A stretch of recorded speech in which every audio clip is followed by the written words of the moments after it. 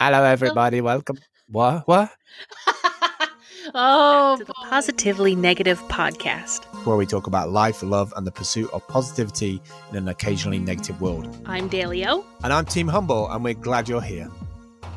Yeah, boy.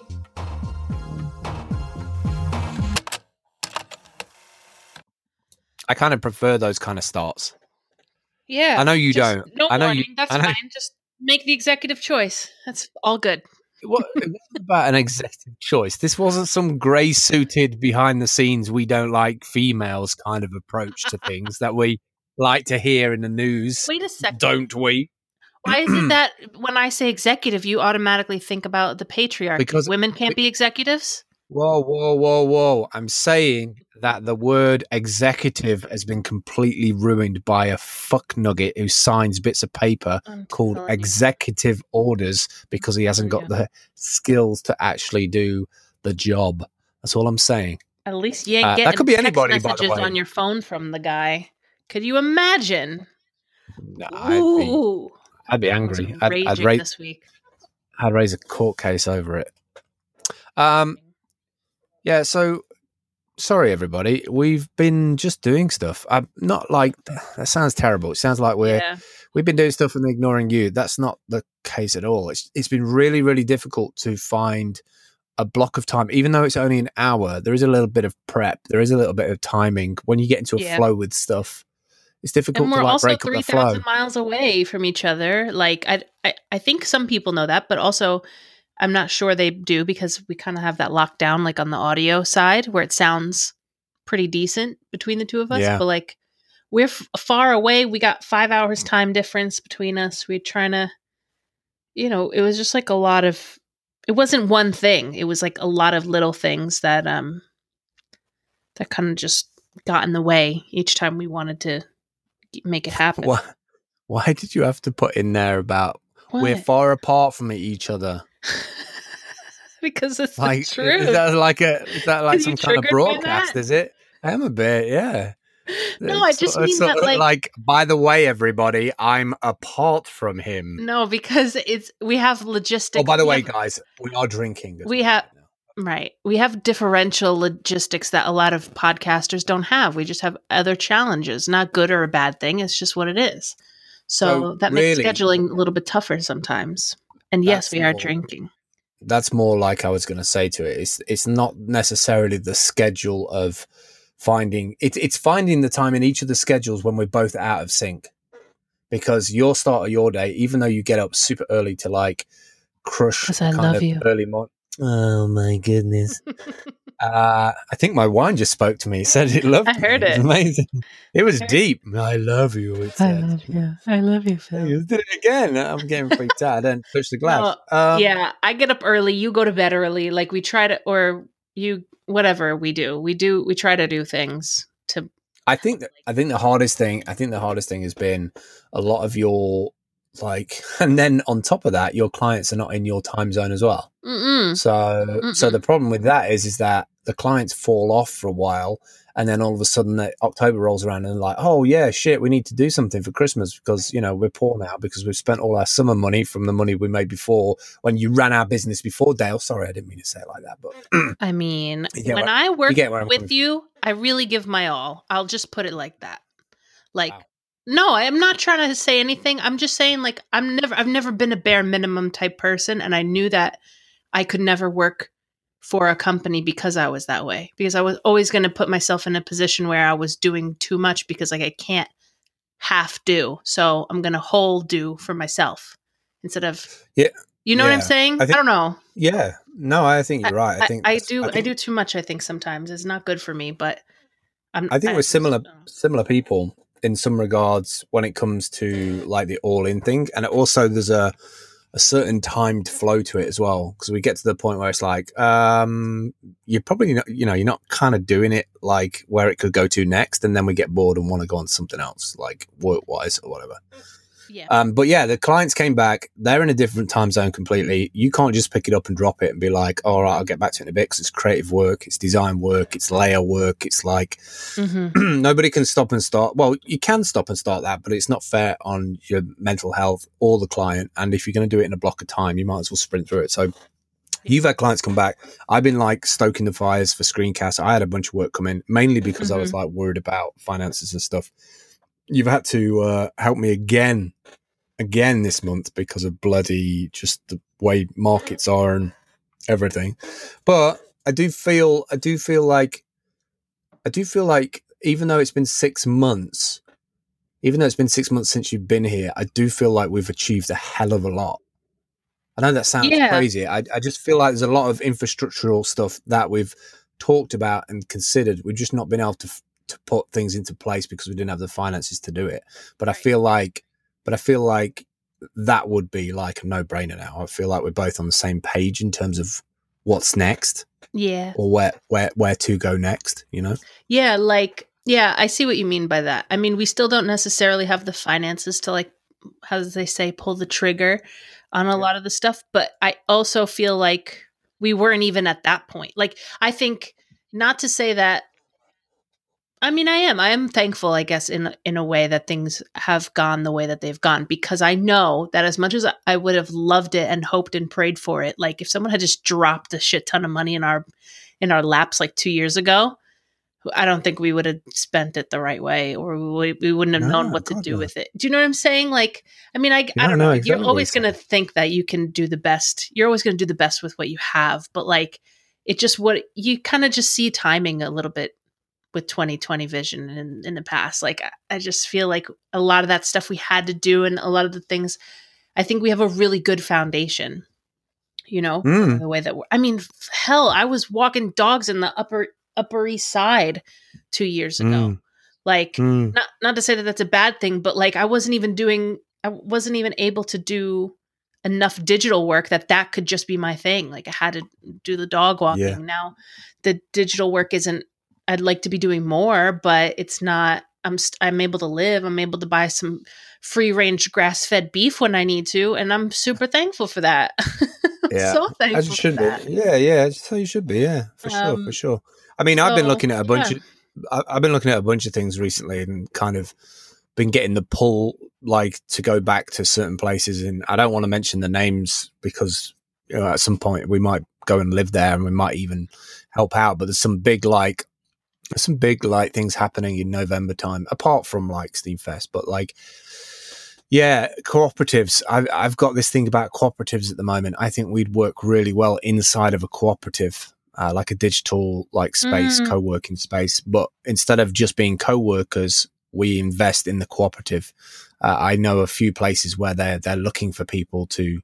They basically need to raise like 50, 60,000 to take that cooperative to the next level, to be able to buy an apartment like next door, you know, so that they can have people come in and they actually stay there, turn it into like an Airbnb. So instead of like them just pumping more money in, they're looking for people, and they're looking for like 20 or 30 people, all to put in like $1,000 or $2,000 each and be part of that cooperative. So everybody gets a share of, you know, I love profits, that. But they're also involved in that co-working space. And I think that is where we operate best, because one, we both like, if people come into the space, we'd help people out. Like, we're just naturally like we know how to do things. Like, and I know that sounds so vague, but like, I know you've always been this person way before we met. I've been this person for my group of people way before we met, where it was like, go ask Dale. Dale knows how to do that. Phil knows how to do that. Like, Phil will be able to help you. Like, that's probably why we like Steam Hunt so much, because we like have a thing for everything. Like, oh, you want to do this? Here's 15 ways you can do it. This site, go. Like, right. I think that we're really good at being activators. And I think our personality type is kind of the missing piece that a lot of projects and a lot of people have. Because, and I don't really know what that is, because in a lot of ways we are like, we work very specialized, and a specific set of skills, as Liam Neeson would say. But like, do you know what I mean? I don't know. I feel like we work well in groups, and we could, as long as we can do that on our terms. I'm so You've hunted a drone. I will find you and I will delist you. Wait, send them an email, whoever you're talking about, because we haven't spoken about this yet. This is the first time hearing of this, but like whoever these people are, you send them a message and you ask them if they will accept a payment in the form of hunt tokens, because well, both here's the thing in hunt tokens. Well, yeah. Well, here's the thing. I registered a Steam account for this place like a long time ago. So my whole like background vibe, because I always seem to have like this fucking underlying Italian like side hustle. That always do you know about? Do I not know about this at all, or am I just gapping it? Or is this the first I'm hearing about this? You don't have to say it, but like first time. No, the first time you're hearing about it. You shady son of a gun. Ooh. Ooh. He's like in the back of the donut shop with the secret gambling ring, like my grandparents. I've had the account a long time. I set it up when I had a bunch of stuff, and I was just like getting it beforehand because I like how many was sending secret accounts you have. You got Steam accounts like drug dealers have burner phones, man. Maybe, but like I don't know. I visualized myself in that space, and I visualized the content that was going to go on there, and I could see myself reviewing places in and around the space. Like, it's not a nudist column, right? No, God, no. All right, cool. No. What these guys want to do is they want to set up the co-work. They've already got the co-working up and running. It's been running 2 years. I feel bad that I wasn't there at the beginning of it, because I would have liked to have seen the build out of it. But they want to expand and go to the other side of the town, it's a town. I think I know where this is. In my brain. Right, good. I need to be able to visualize what you're talking about, or else I just feel like I'm all alone in my mind. Well, you need to work on that. So, like, on the other side of the town, there's this, like, other area, which is the rich area, right? They specifically went to not the poor area, but they went to the part where people don't go to, and that's how they got the co-working space, because they didn't know if it was going to work or not. They ended up winning an award by the town. The town was like, this is fucking brilliant. Like, you brought a business into the area and you put the place on the map. And now they're like looking into putting like almost like a coffee shop kind of co-working near to where the rich people go when they like come every year to do the skiing and stuff. I've been thinking about coffee a lot lately. I would love to man a coffee shop. So I just think that's a no-brainer. I think more, and so therefore that for me and you in that co-working space, having a place in the town, something that we can fly in and out of, something that's shared between us. Co-working space that we have an investment in, so it pulls us back because it's like we're part of it. Yeah, flitting between the two spaces, so it's always like moving.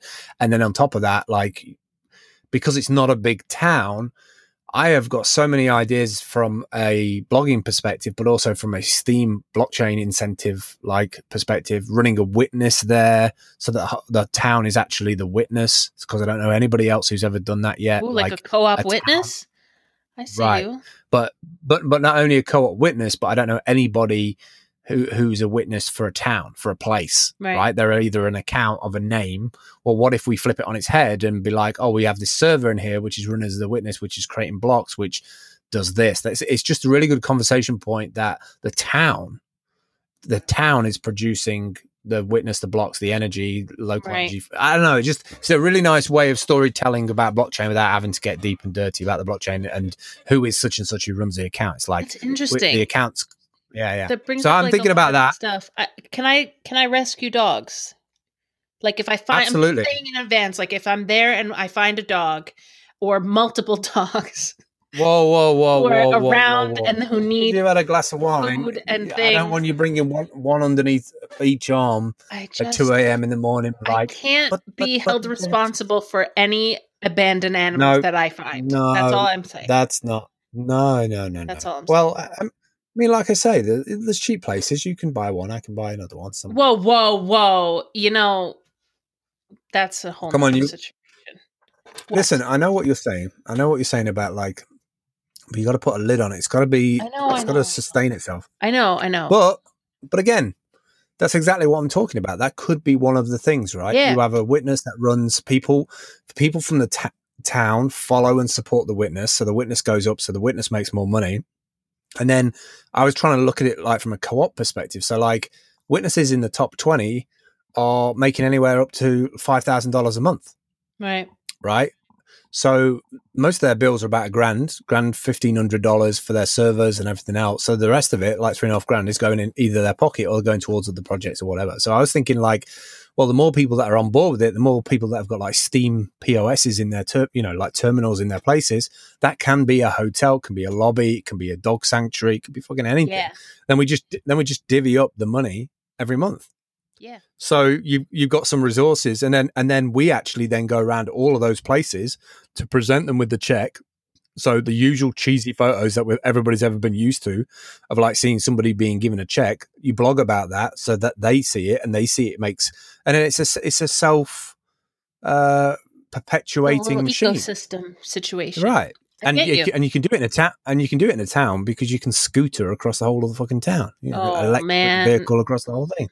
Dogs, coffees, and scooters are like in my top 10. That's the name of it. That's the name of it. That's the name of the restaurant. I need to be happy. That's the name of the restaurant right there. Dogs, coffee, and scooters. That's the name of the coffee place. You get some. I fucking love it. I love it. Well, I mean, I didn't know that you had been thinking about any of that, but I do know that probably keep it fresh, fella. I know. You listen. Hold on. Let me have a sip of this wine before I continue. Oh, I'm getting in the way of wine drinking. I'm so sorry.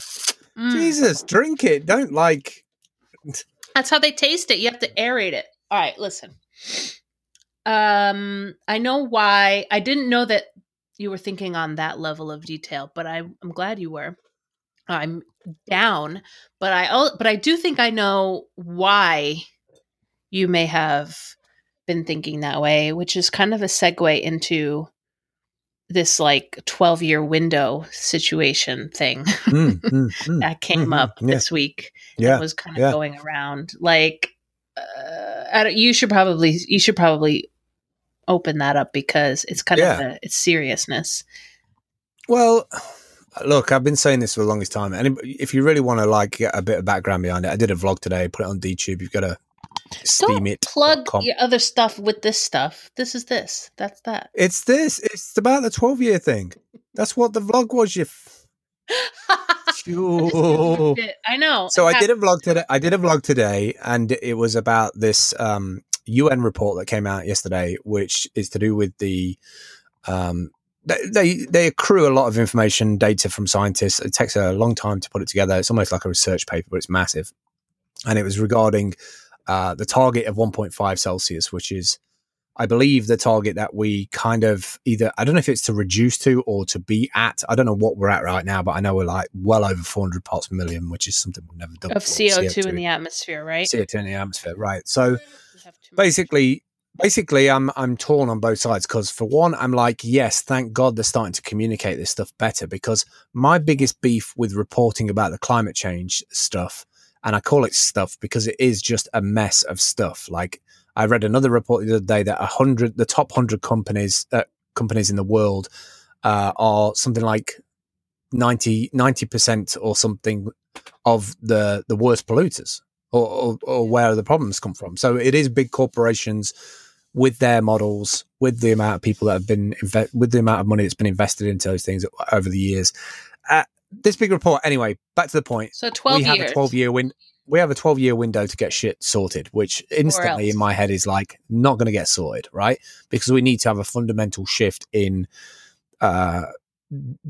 dealing with behavior for a start, right? This is not like, so there's so many things that I can talk about here, but the biggest one for me is that the majority of people that I've ever confronted people with about climate change or sustainability or poor practice or optimizing stuff is, oh, well, it's not going to happen until like decades from now, and I'll probably be dead, right?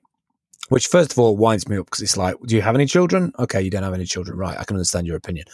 You know, like you don't care, you're just living for you. On the flip side of that, 12 years, also come across people. Oh, like that's so it's no time at all. The future.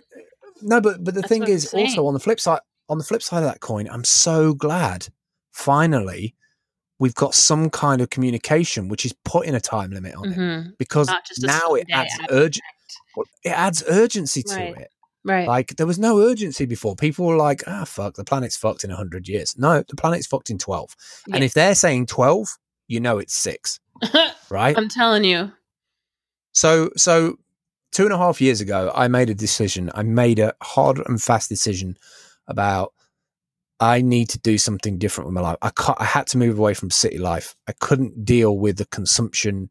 It's not that I couldn't deal with it. It was too easy, right? The number one formula for a city is to have everything, so everybody's got everything they want. And then that system perpetuates and feeds itself, right? You want tacos? Got it. Do you want breakfast? Got it. Do you want beer? You got it. You're leaving work and you need to have like a happy hour for next. You got it. No problem, right? City life subscribes to that. Every major super city in the world subscribes to that, right? They just fucking feed that Manhattan Island with fucking beer and wine and whatever, and people just suck it up, like the tourism, everything else. Which is fundamentally one of the biggest problems, is that marketing has managed to influence the human being right down on a macro level of like expectation. This expectation, but also this is an experience that other people might not be able to have that you can have, and it's become almost this like infomercial gluttony of the human species, right?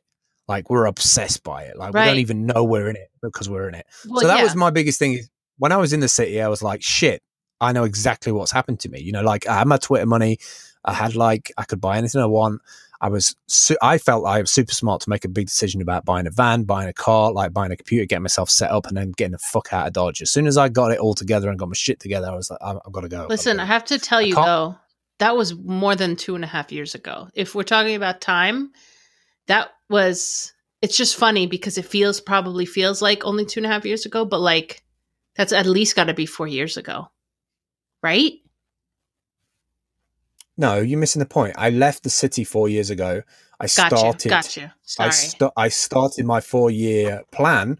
Yeah. 2 years ago. So I've got a year and a half left of that 4-year window. Right. So let me tell you is that in that year and a half that I've got, so there's an urgency, right? Basically, forget the numbers. There's an urgency. Sure. And the urgency just keeps on getting faster. And I kind of knew that, like, as an earth sign, maybe I just feel pressure and I can see like the crescendo like approaching. And so I've been debating it back and forth, like where I want to be, what I want to be doing, who I want to be with, like, and I can't think of any better place to be or hopefully be. I might be there, I might not be there, but I can't put myself in a situation of just being here, like with you or without you kind of thing. So you need to send those things out into the universe of what you want to do, where you want to be. And I kind of feel that like we might end up being hiking on a Sunday afternoon halfway up the side of a mountain when shit kicks off big time. And that's fine. I'm willing to go out like that. As long as I can Instagram the fuck out of it, that's fine. I'm joking. I'm totally joking. So yeah, this report came out, 12-year window, UN. Everybody's like, oh, well, the UN don't know what they're on about. Okay, fair enough. If you want to be like that, that's fine. I'm sure all those countries coming together, they needed some kind of unifying force. And my uncle is actually, I don't know if you know this, I've never told you this, but my uncle, I don't know if I should really talk about it, but I want to know now. But my uncle's in the UN. He is in the UN force. Oh shit! He's one of the UN. He is in a UN peacekeeping corps. Oh hell yeah! And we never know where he is, but like it's Syria and places like that. So he tries to mediate between all the shit that goes on. And he has like a group of like 20-25 people that he like co-manages and stuff. I don't know if he's like high up in that group of 20, but he goes out in a big armored truck with big fucking UN things on the side of it, and he's hardcore. Like I won't tell you my relationship with him, but like he, like he'll turn up somewhere and knock on a door and be like, "Oh, hiya," and I'm like, "Oh shit, how did you know we're here?" Like a long time ago when I used to go. And wait, have you ever been to the UN? No, never. You should go next time you're this side of the pond, because I went on a school trip when I was probably 15 or 16, and I was like so punk rock at that time that I was so like anti everything, anti-establishment, anti-government, and even I was like, this shit is cool. Like I remember I bought a t-shirt on the way out. Like I was like, I'm into the UN. I'm down with this. Bought a t-shirt. When you're a 16-year-old punk rocker, owning a t-shirt of something is like the highest respect you can pay. All right. So anyway. All right. Fine. We should get back to the program. to get back to the program, I realized that people look at the UN like some kind of subplot to a Marvel's movie these days. You know, like they should have an underwater base. That I think people would take them more seriously if they had an underwater base. I'm just saying. You are determined to be the positive part of the negative part, aren't you? Every episode, you're determined to make sure that you're wearing. Conscious of it. I just feel like they should be underwater. Anyway, it's fine. I didn't even consider that positive. Well, like Thunderbirds, Stingray, ding, ding, ding, ding, ding, ding, ding, ding. But Midnight at the UN. People should be taking this shit seriously. 12 years is an absolute blink of an eye. And so my biggest takeaway with this is that one of the characters of the whole like US presidency, Nikki, I can't remember his second name now. Nikki Haley, is it? Nikki Haley, I think. Yeah. Haley, yeah.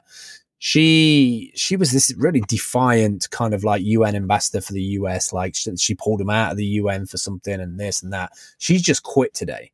So I don't know what's happened there. I don't know if it's because of this report. I don't know if she's just fucking had enough because of all the like stuff that's gone on recently about, you know, him getting Kavanaugh or whatever his name is. Listen, I'm not interested. I'm not interested in the men in the grey suits. I'm not interested in the politics of the power plays of the people on the floor, like arguing about things that they'll never ever take part of or actually visibly see because they're just shuffling paper around on like guidelines that somebody else has probably written for them on Fiverr, right? I'm not interested in that. What I'm interested in is core, raw level, street level, block by block, person by person behavioral change. And there's just so much stuff in the world that's having a knock-on effect to different things, from fucking AI to climate change. Because like we've reached maximum density on literally everything. Like the Earth itself has reached maximum density. The ocean, there's going to be more plastic in the ocean than fish soon, is another report that I saw. Listen to this. Like, women have reached maximum density of being like afraid to go out at night and be alone places. I mean, everything is just like at the absolute, that's what it feels like either way. Like it feels like there's this balloon that's just being like, we just keep putting pumps and pumps and pumps and pumps into it. And we don't know the exact moment it's going to pop, but we know that like we're way further along than we're supposed to be. And it just feels like everything's at that like critical mass level. I guess it's always been at that level. It's just communicated faster these days, and we're reacting to it in a quicker way, I think. That's a good point. I saw something this morning where they pulled a Persil, was it Persil or Fairy liquid bottle out of the ocean. It landed on the beach in the UK, and it was a Fairy bottle with a design from 50 years ago, and it looked like brand new. Like it had the red text on it, the green text on it, like blue text on it, and it had from the price States. On it. Fairy liquid is dish soap. It's like right. Yeah. So and it had the old like British price on it, which was 4D. I never worked any of that fucking money thing out. My nan used to tell me about like the different kinds. Before we had pounds. Yeah, before we had pounds, we had this kind of. Before pounds, we had this weird currency over here in the UK. I don't even know how to equate it, but like we'll go over it at some point. Really? We had this. Like the price of this Persil was 4D, whatever the fuck 4D was. I've never even heard of that. Yeah, I've got to honestly. You know that saying. Have you ever heard of the saying? This is going to blow your mind. Have you ever heard of it? Threepenny bit. Excuse me. I don't know what you actually even said. I don't think I could even repeat that back to you. Right, the threepenny bit. Threepenny? No, the threepenny. Threepenny bit. Threepenny bit. So, fucking hell. So back in the day, and I don't know if it was like, I don't know when this currency existed, but I remember in the early 70s, my granddad and grandma used to talk about like the different currency. But before pounds and sterling was a thing, like pence, 5 pence, 10 pence, pounds, 10 pounds. Like before pounds, we had this weird currency here. Anyway, I'm digressing. Yeah, but it wasn't just a different name for the currency. It was an actual different currency. Like it wasn't just like, you know how you guys call pounds like quid or squids, or it wasn't like a slang. It's an actual other currency. No, old English. I'm gonna have to search it right well now. English money. It's going to quickly, but no, it'll be all right. Quickly, like mine as well. So here we go. Like it used to be Old English money used to be. So here's the thing: is the smallest unit of currency was a penny, right? But the plural of which was pence or pennies, right? And then before that, there was 12 pence in a shilling and 20 shillings in a pound. So it used to be so fucking weird. You used to have like nicknames for things. Get this. You think it was confusing? You think it's confusing with pounds and most confusing money. I know. So confusing. Get this, right? If you think that's confusing with the pence and the pounds and all that, back in the day, we used to have we used to call something a bob, a guinea, and a shilling. Come on. Right? We also used to have a sixpence and a crown. Right. So get this right. We used to have more than a shilling is a florin, 2 shillings or 2 bob, a crown, 5 shillings. Exactly. This is my point. This is what I'm picturing people like back in the day in England walking around on the street. I'm picturing, horse-drawn carriages and then people just reaching into their pocket and picking out whatever's in there, paper clips, Monopoly pieces, anything, and being like, yep, this is all currency. How much bread can I have for this? Well, we've gone full circle then, haven't we? Because now we have Bitcoin and nobody understands the fucking ratios of that either. The original altcoins. Yeah, the Brits are the original altcoins, shitcoins for sure. Man. So this bottle turned up on the beach anyway, 50 years old, looks brand new, like slightly faded and everything. That's crazy. So, look, we're all part of it. We're all part of the problem, right? We're all part of it. I'm kind of happy that there is a time window on it. I do think we're in a perfect position with certain technologies if we can globalize them quickly. I know electric vehicles are selling like hotcakes, which is awesome. People are making decisions with their wallets, like on shit like that. I think they're doing it from a perspective of, look, we've got an electric car rather than we're being sustainable, which is fine. It's a halfway house to get into somewhere, I feel. Happens, Right. And then this Nikki Haley quitting, I don't know the circumstances around it, but it's the best thing that could happen because I think she's either had enough or I don't know, maybe fired her or whatever, or maybe this report came out and they were just getting so much flack over it. But I personally think that, and I hate to say it, but I feel like if Trump gets in again, which I think he will get in again, and it probably won't disappear. I think he'll be in for it. It'll be literally like Back to the Future 2, where the old man gets in the car and goes back and it's Biff Tanner's universe. Because I can see the problem is with the president who works in percentages is that we as people will never be in a percentage that he will ever worry about, because the percentages he works in are not human percentages. They're not there's no correlation between, the impact of anybody below his living standard. This is a person who's monopolized and turned into monopoly money, property, and therefore people are property. And unfortunately, we're 1% of his overall problem. So we're never going to, the earth is never going to be something that he's concerned about, even if he's standing in his high-rise apartment 500 floors up looking at a fucking massive tidal wave. He's never going to be at the bottom where it's going to impact. And that's the way a lot of business works, unfortunately. Is they've built themselves up into this big megalithic kind of structure. You only have to take films, and I know they're far-fetched, but you only have to take films like the Tom Cruise one. Which one was that one? We absolutely love the soundtrack to, where they have to go and repair Oblivion. You don't have to look at something about Oblivion. You know what? Oblivion's not far-fetched. No, and neither Oblivion is not far-fetched or any of it. It's all we all collectively predicted all of this. As a kid, I used to think it was fantastical. But you know what? As of Steam Hunt, I'm working on Steam Hunt and seeing hunts on there. I'm seeing autonomous tracking stuff. I'm seeing wheat yield AI detection devices. I'm seeing autonomous tractors that can drive themselves. I'm telling you, we're walking into very quickly the starting first 20 minutes of Interstellar. Yeah, if we can keep the literally lights on, got robots going around. Power this shit. That's the problem. Well, here's the thing. Here's the thing is that we are at a really interesting impasse. And that is that we have the technology. We just now need the permission economy to move forward a little bit, because the people who are deep rooted in this shit, the people who have got investment in this stuff, who, you know, work on return mentality, their return doesn't factor in anybody beneath their investment. Well, I don't. Maybe that's where personally. Crypto that's my comes opinion. In, because that crypto means that people can get behind something with a currency that makes. Turn the power off. There's no crypto visor.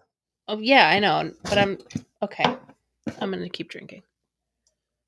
I mean, you're right. Look, I think the worst thing to do is trying to force an agenda, right? I think the worst thing in the world is to force an agenda. I don't think you come along and be like, yeah, but Bitcoin's going to change this. It's going to rip out the middleman and fuck you. Fuck yeah. Like, that's never worked. That's never worked in all of history. Not because of the reasons that people sell about Bitcoin, which I think are the completely wrong reasons, but because it's a way of people being able to, quote unquote, buy stock in or support, or it's a way for people to crowdfund the things that they want to see happen, the things that they want to see happen in the world. So that when you talked about permission economy, that's what I was kind of getting at, because it kind of subverts the permission economy and just says, okay, well, if people want this to happen, we're going to make it happen, because it allows for an avenue of that. It doesn't, it's a way of subverting the traditional methods of saying, okay, well, you know, because that stuff is so slow. And that's why we have 12 years, like we don't have time. We're still arguing about if climate change exists and we have 12 years. Like, I'm sorry, but I think, I don't think we have time for that. Talking about time.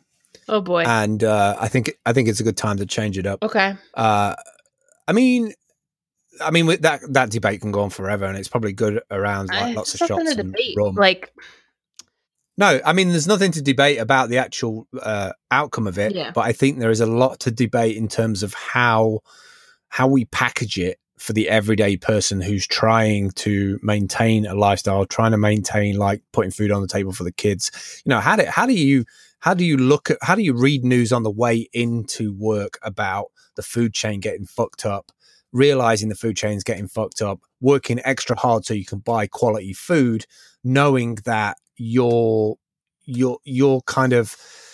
buying yourself out of a problem, right? There's other people on that train as well that are having to go into certain jobs that probably don't earn as much as you. Like, people could argue, oh, well, you need to learn more, you need to be better, you know, you need to be the best. I don't know. I just don't subscribe to that.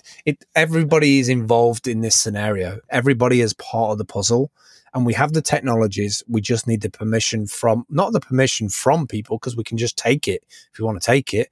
I mean, we can just, like Malta's doing that with the blockchain capital of the world, you know, like we're going to open the banks or whatever. Now, admittedly, the whole place is probably run by dark money, but having the confidence to stand up and be like, we want this thing to happen, it's going to happen. Like, change is going to happen either way, if you like it or not. True. My point is that we need a planet. We need a planet to actually have all of this stuff play out on. And it's obvious that shortcuts have happened for many, many years. And I think from a local perspective, I think the first port of call for local authorities and businesses is to really look into some of those contracts, reevaluate, re-review some of those contracts to do with infrastructure. You only have to look at that Italian thing with the bridges falling apart. Like, you can't have the infrastructure of your towns and cities and villages around the world falling apart because somebody said they were going to do something 20 years ago and then they fucked off with the money. That is a fundamental human behavioral issue globally that we need to fix, and it's to do with greed, and no fuckers talking about greed. Yeah, because greed is greed is the one of the quote unquote sins, or whatever you want to call it, the you know, whatever.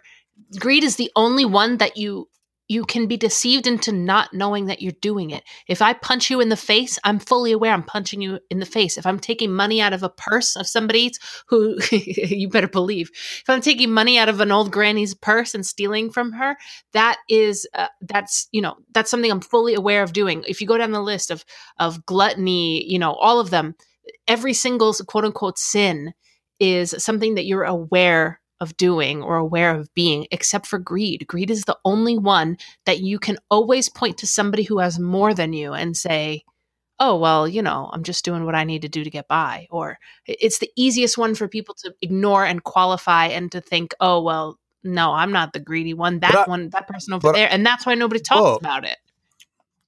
But I think that's where the good stuff is, though, at the same time. I think that stuff in debate brought up a lot, even if it's small groups of 2 or 3 or 4 and you're going out to the club or a bar this weekend and just talking about that with people. It shouldn't be about point scoring. It should be about you've probably got more than you need. How can you then put that into things that you feel have a knock-on effect? It's like when all of us raise some money. Malibu. Just say, bartender, can I get 4 shots of Malibu? Thank you very much to this table. Everybody takes a shot, and then you look them in the eye and say, let's talk about greed. And see what happens. I think that works. Works for me. Fucking works for me. Right? Let's fucking go. All right. I'm into it. Yeah, for sure. Well, we have one more point. So let's talk about you two. Okay, go. Well, what were you going to say? I was going to say, get into your tooth story. I mean, let me just sum it up like this. I had a big mental block about going to the dentist for years and years and years because of years and years and years of terrible, terrible experiences at dentists. My very first memory of being at a dentist was being about 3 years old, and the dentist told my parents that I wasn't allowed to have the pacifier anymore because it was going to mess up my teeth. And the dentist said to my parents, and I fully remember this while I was like a little kid, so vividly. He said, "Listen, we need to get rid of this thing. I'll be the bad guy so that you guys don't have to be the bad guy."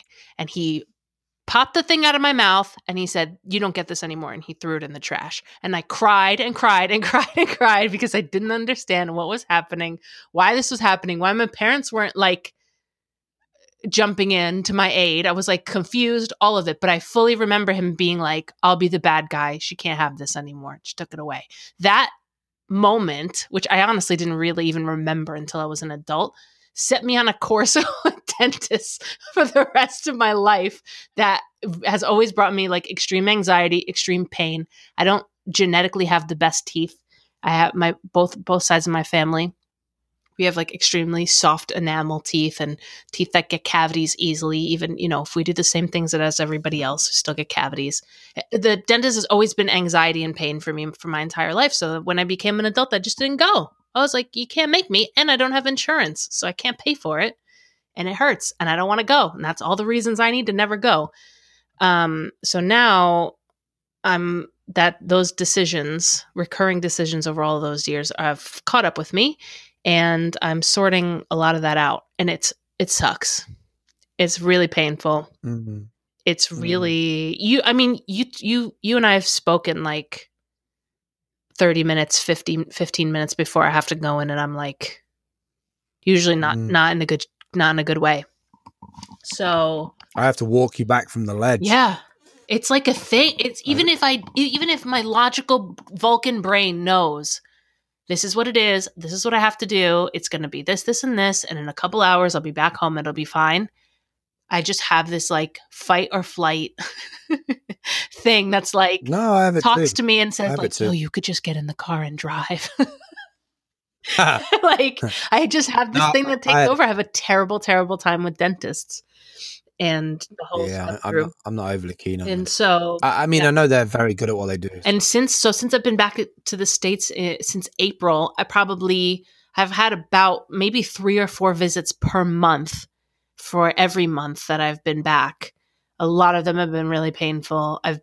This last one was I had a really terrible root canal that had an extra root. So you're supposed to have 2 roots per tooth, and some people are really strange and they have 3 roots.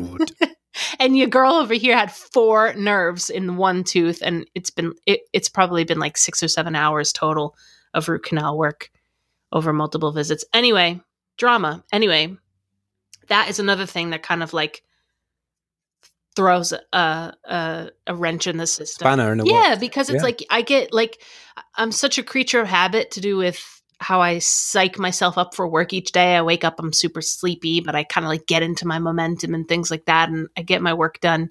And you and I have our podcasting schedule. And then if it's like a root canal day, that's it. I'm done. Like that's the day. Yeah. That's the whole day. So, which I totally subscribe to that, because things like that are outside of your control, that you don't know what people are doing. You got like various tools in your mouth. You got clamps. You got this. You got that. They've got fucking X-rays on the wall. It's like every film that you've ever seen that you've always hated is like, oh fuck, what is this? I remember being in a similar situation myself when I was 12, like having like 4 or 5 teeth out with gas, and then getting to like 16 or 17 and reading in the paper like gas has now been outlawed. It's like, oh great, so I was one of the ones who had to have it. Like you feel persecuted. You feel why is this happening to me? Well, even like the Novocaine that they give you, I had to actually do like some serious research on it, because it's like an amphetamine. It's speed. They're actually injecting speed into your bloodstream. And part of why they do that is because it keeps the localized anesthetic local, meaning that it doesn't make your whole body numb. It keeps it right in that spot where they're working, which is like, okay, great, lovely. Thank you. I appreciate it. If you're going to be like drilling and sawing into my face for 3 hours, I appreciate some numbness there. But what they're injecting an accelerant into your body. And for somebody like me who already goes in with that fight or flight, panic, anxiety, you're just pouring kerosene on the fire at that point. So it takes a lot for me to not have an absolute meltdown. I have my little things that I do, like my tricks of when I eat and I don't have caffeine and I put headphones in. But a lot of times you just have to like grin and bear it. And then when they sit you up to take x-rays, you just text Team Humble and tell them that you're freaking out. And then he makes you laugh a little bit, and that helps. And you get through it. But that's been like rough. That's been a big obstacle this time. Well, when you go next, you need to download the Eels album, especially Novocaine for the Soul, and just rock out until they actually get in there. Man. Novocaine for the soul. So that too. And then some, and I had some paperwork that was giving me some serious anxiety. That you helped me with, and the visa stuff. Yeah, that's true. Yeah, we should get into that quickly. Yeah, oh, man. We're coming up to nearly 50 minutes. So dang. Yeah, last 5 minutes we should quickly talk about. Well, yeah. So that I think what we kind of decided was a good move, instead of me just like rocking up at the border next time I come to you, is not going to happen, and being like, "Hi, I'm here again." Without it, is to get pre-approved for my next stay. So, it's not like any type of permanent visa or anything. It's literally, the same visa that I get granted when I show up, but we're just trying to work it out so that it's pre-approved, so that it's done, taken care of, and that I'm in the system for when I cross the border the next time. So doing that and stepping through that was really hard for me in ways that I didn't expect it to be, because it's just paperwork. But but like I said, when we were doing it, it's just a stepping through thing, right? It's just, you have to read it. You have to double read it. I think the biggest tip I can say to anybody who gets anxiety about paperwork like that is don't just read the whole document and go, oh my God, there's so many steps to it. Because actually a lot of the stuff is like, you do not need to do this. It really is like leading you into it and telling you what you need to do, what you need to provide. And make a checklist, make a scratch list or a catch list or whatever the fucking hell you call it, as you go down, and be like, okay, I've got to do these things. And we even went the extra step of looking into sending the paperwork back and saving ourselves a bit of money there as well, because I know a lot of people don't do that. They just go whatever they're told. A lot of these things have just got partnerships with companies where it's just like, oh yeah, use this service. Well, then actually you can get it a little bit cheaper. And I think it's important to do that. I think it's important to go through it and do that and step through that process, because then I don't know, it gives you some kind of idea about how the steps of systems work, and it just makes you a bit more informed, a bit more ready for that kind of fallout when it happens. Because, a lot of those agencies are very procedural. They work on a procedure-based step through it, because nobody wants to step outside of it. For somebody who has a brain like mine, that actually feels like a language barrier. Like I don't understand the way that people who think like that think. And so when the anxiety comes of me being like worried about not doing it right is feels almost similar to what I would imagine somebody who like is just dropped in another country and doesn't speak the language. Like I want to do what you want me to do, and I want to comply in the way that you want me to comply. But because this is not first nature to me, I feel like I don't know how to make you happy. Like, you know what I mean? Yeah, but the problem is, Bize, you are the Kevin Costner of Waterworld when it comes to borders, right? You're peddling your water ship, firing fucking fire cannons at the gates, going, "A Italian Jersey girl wanted to come in." I'm not like, I'm not like that. But borders, I have an actual fear of authority. As much as I'm like such a wise ass, and I'm all about like conspiracy theories, I'm all about being disrespectful toward world governments. I have like a serious fear of authority, people who are in official authority. Like I'm like, yes, please don't look at me. I'm fine. Like I'm not any trouble. Like I've never been that person. I've never been a person who like. Then they've already won in that regard. On that sense, is that, and that's exactly why governments are governments. Right. That's the reason why people are in positions of power, because there is an economy and a value in fear. Right. And it's not fear. It's not always engineered fear on purpose to keep people in place. Although a lot of it comes across like that. A lot of the time, a lot of these agencies are out of the loop as well. How many times have we been through like a border control and they've said, "Oh, don't go to the official website; it doesn't work," or like Google it. You know, like when's the last time you ever? You know, the world's moved on when a government agency official at a border control is telling you to. Well, Google that's why I'm so glad, like that right? You and I, when we came back from Steamfest too, you'd have been going home. Well, yeah. So you'd have been going. I came to the UK first, and then we went from the UK to Portugal for Steamfest, and then we came back. We were only there a week, and I almost didn't get back in the country, even though I had already been pre-approved when I came in to stay for the 6 months that I'm legally allowed to be there.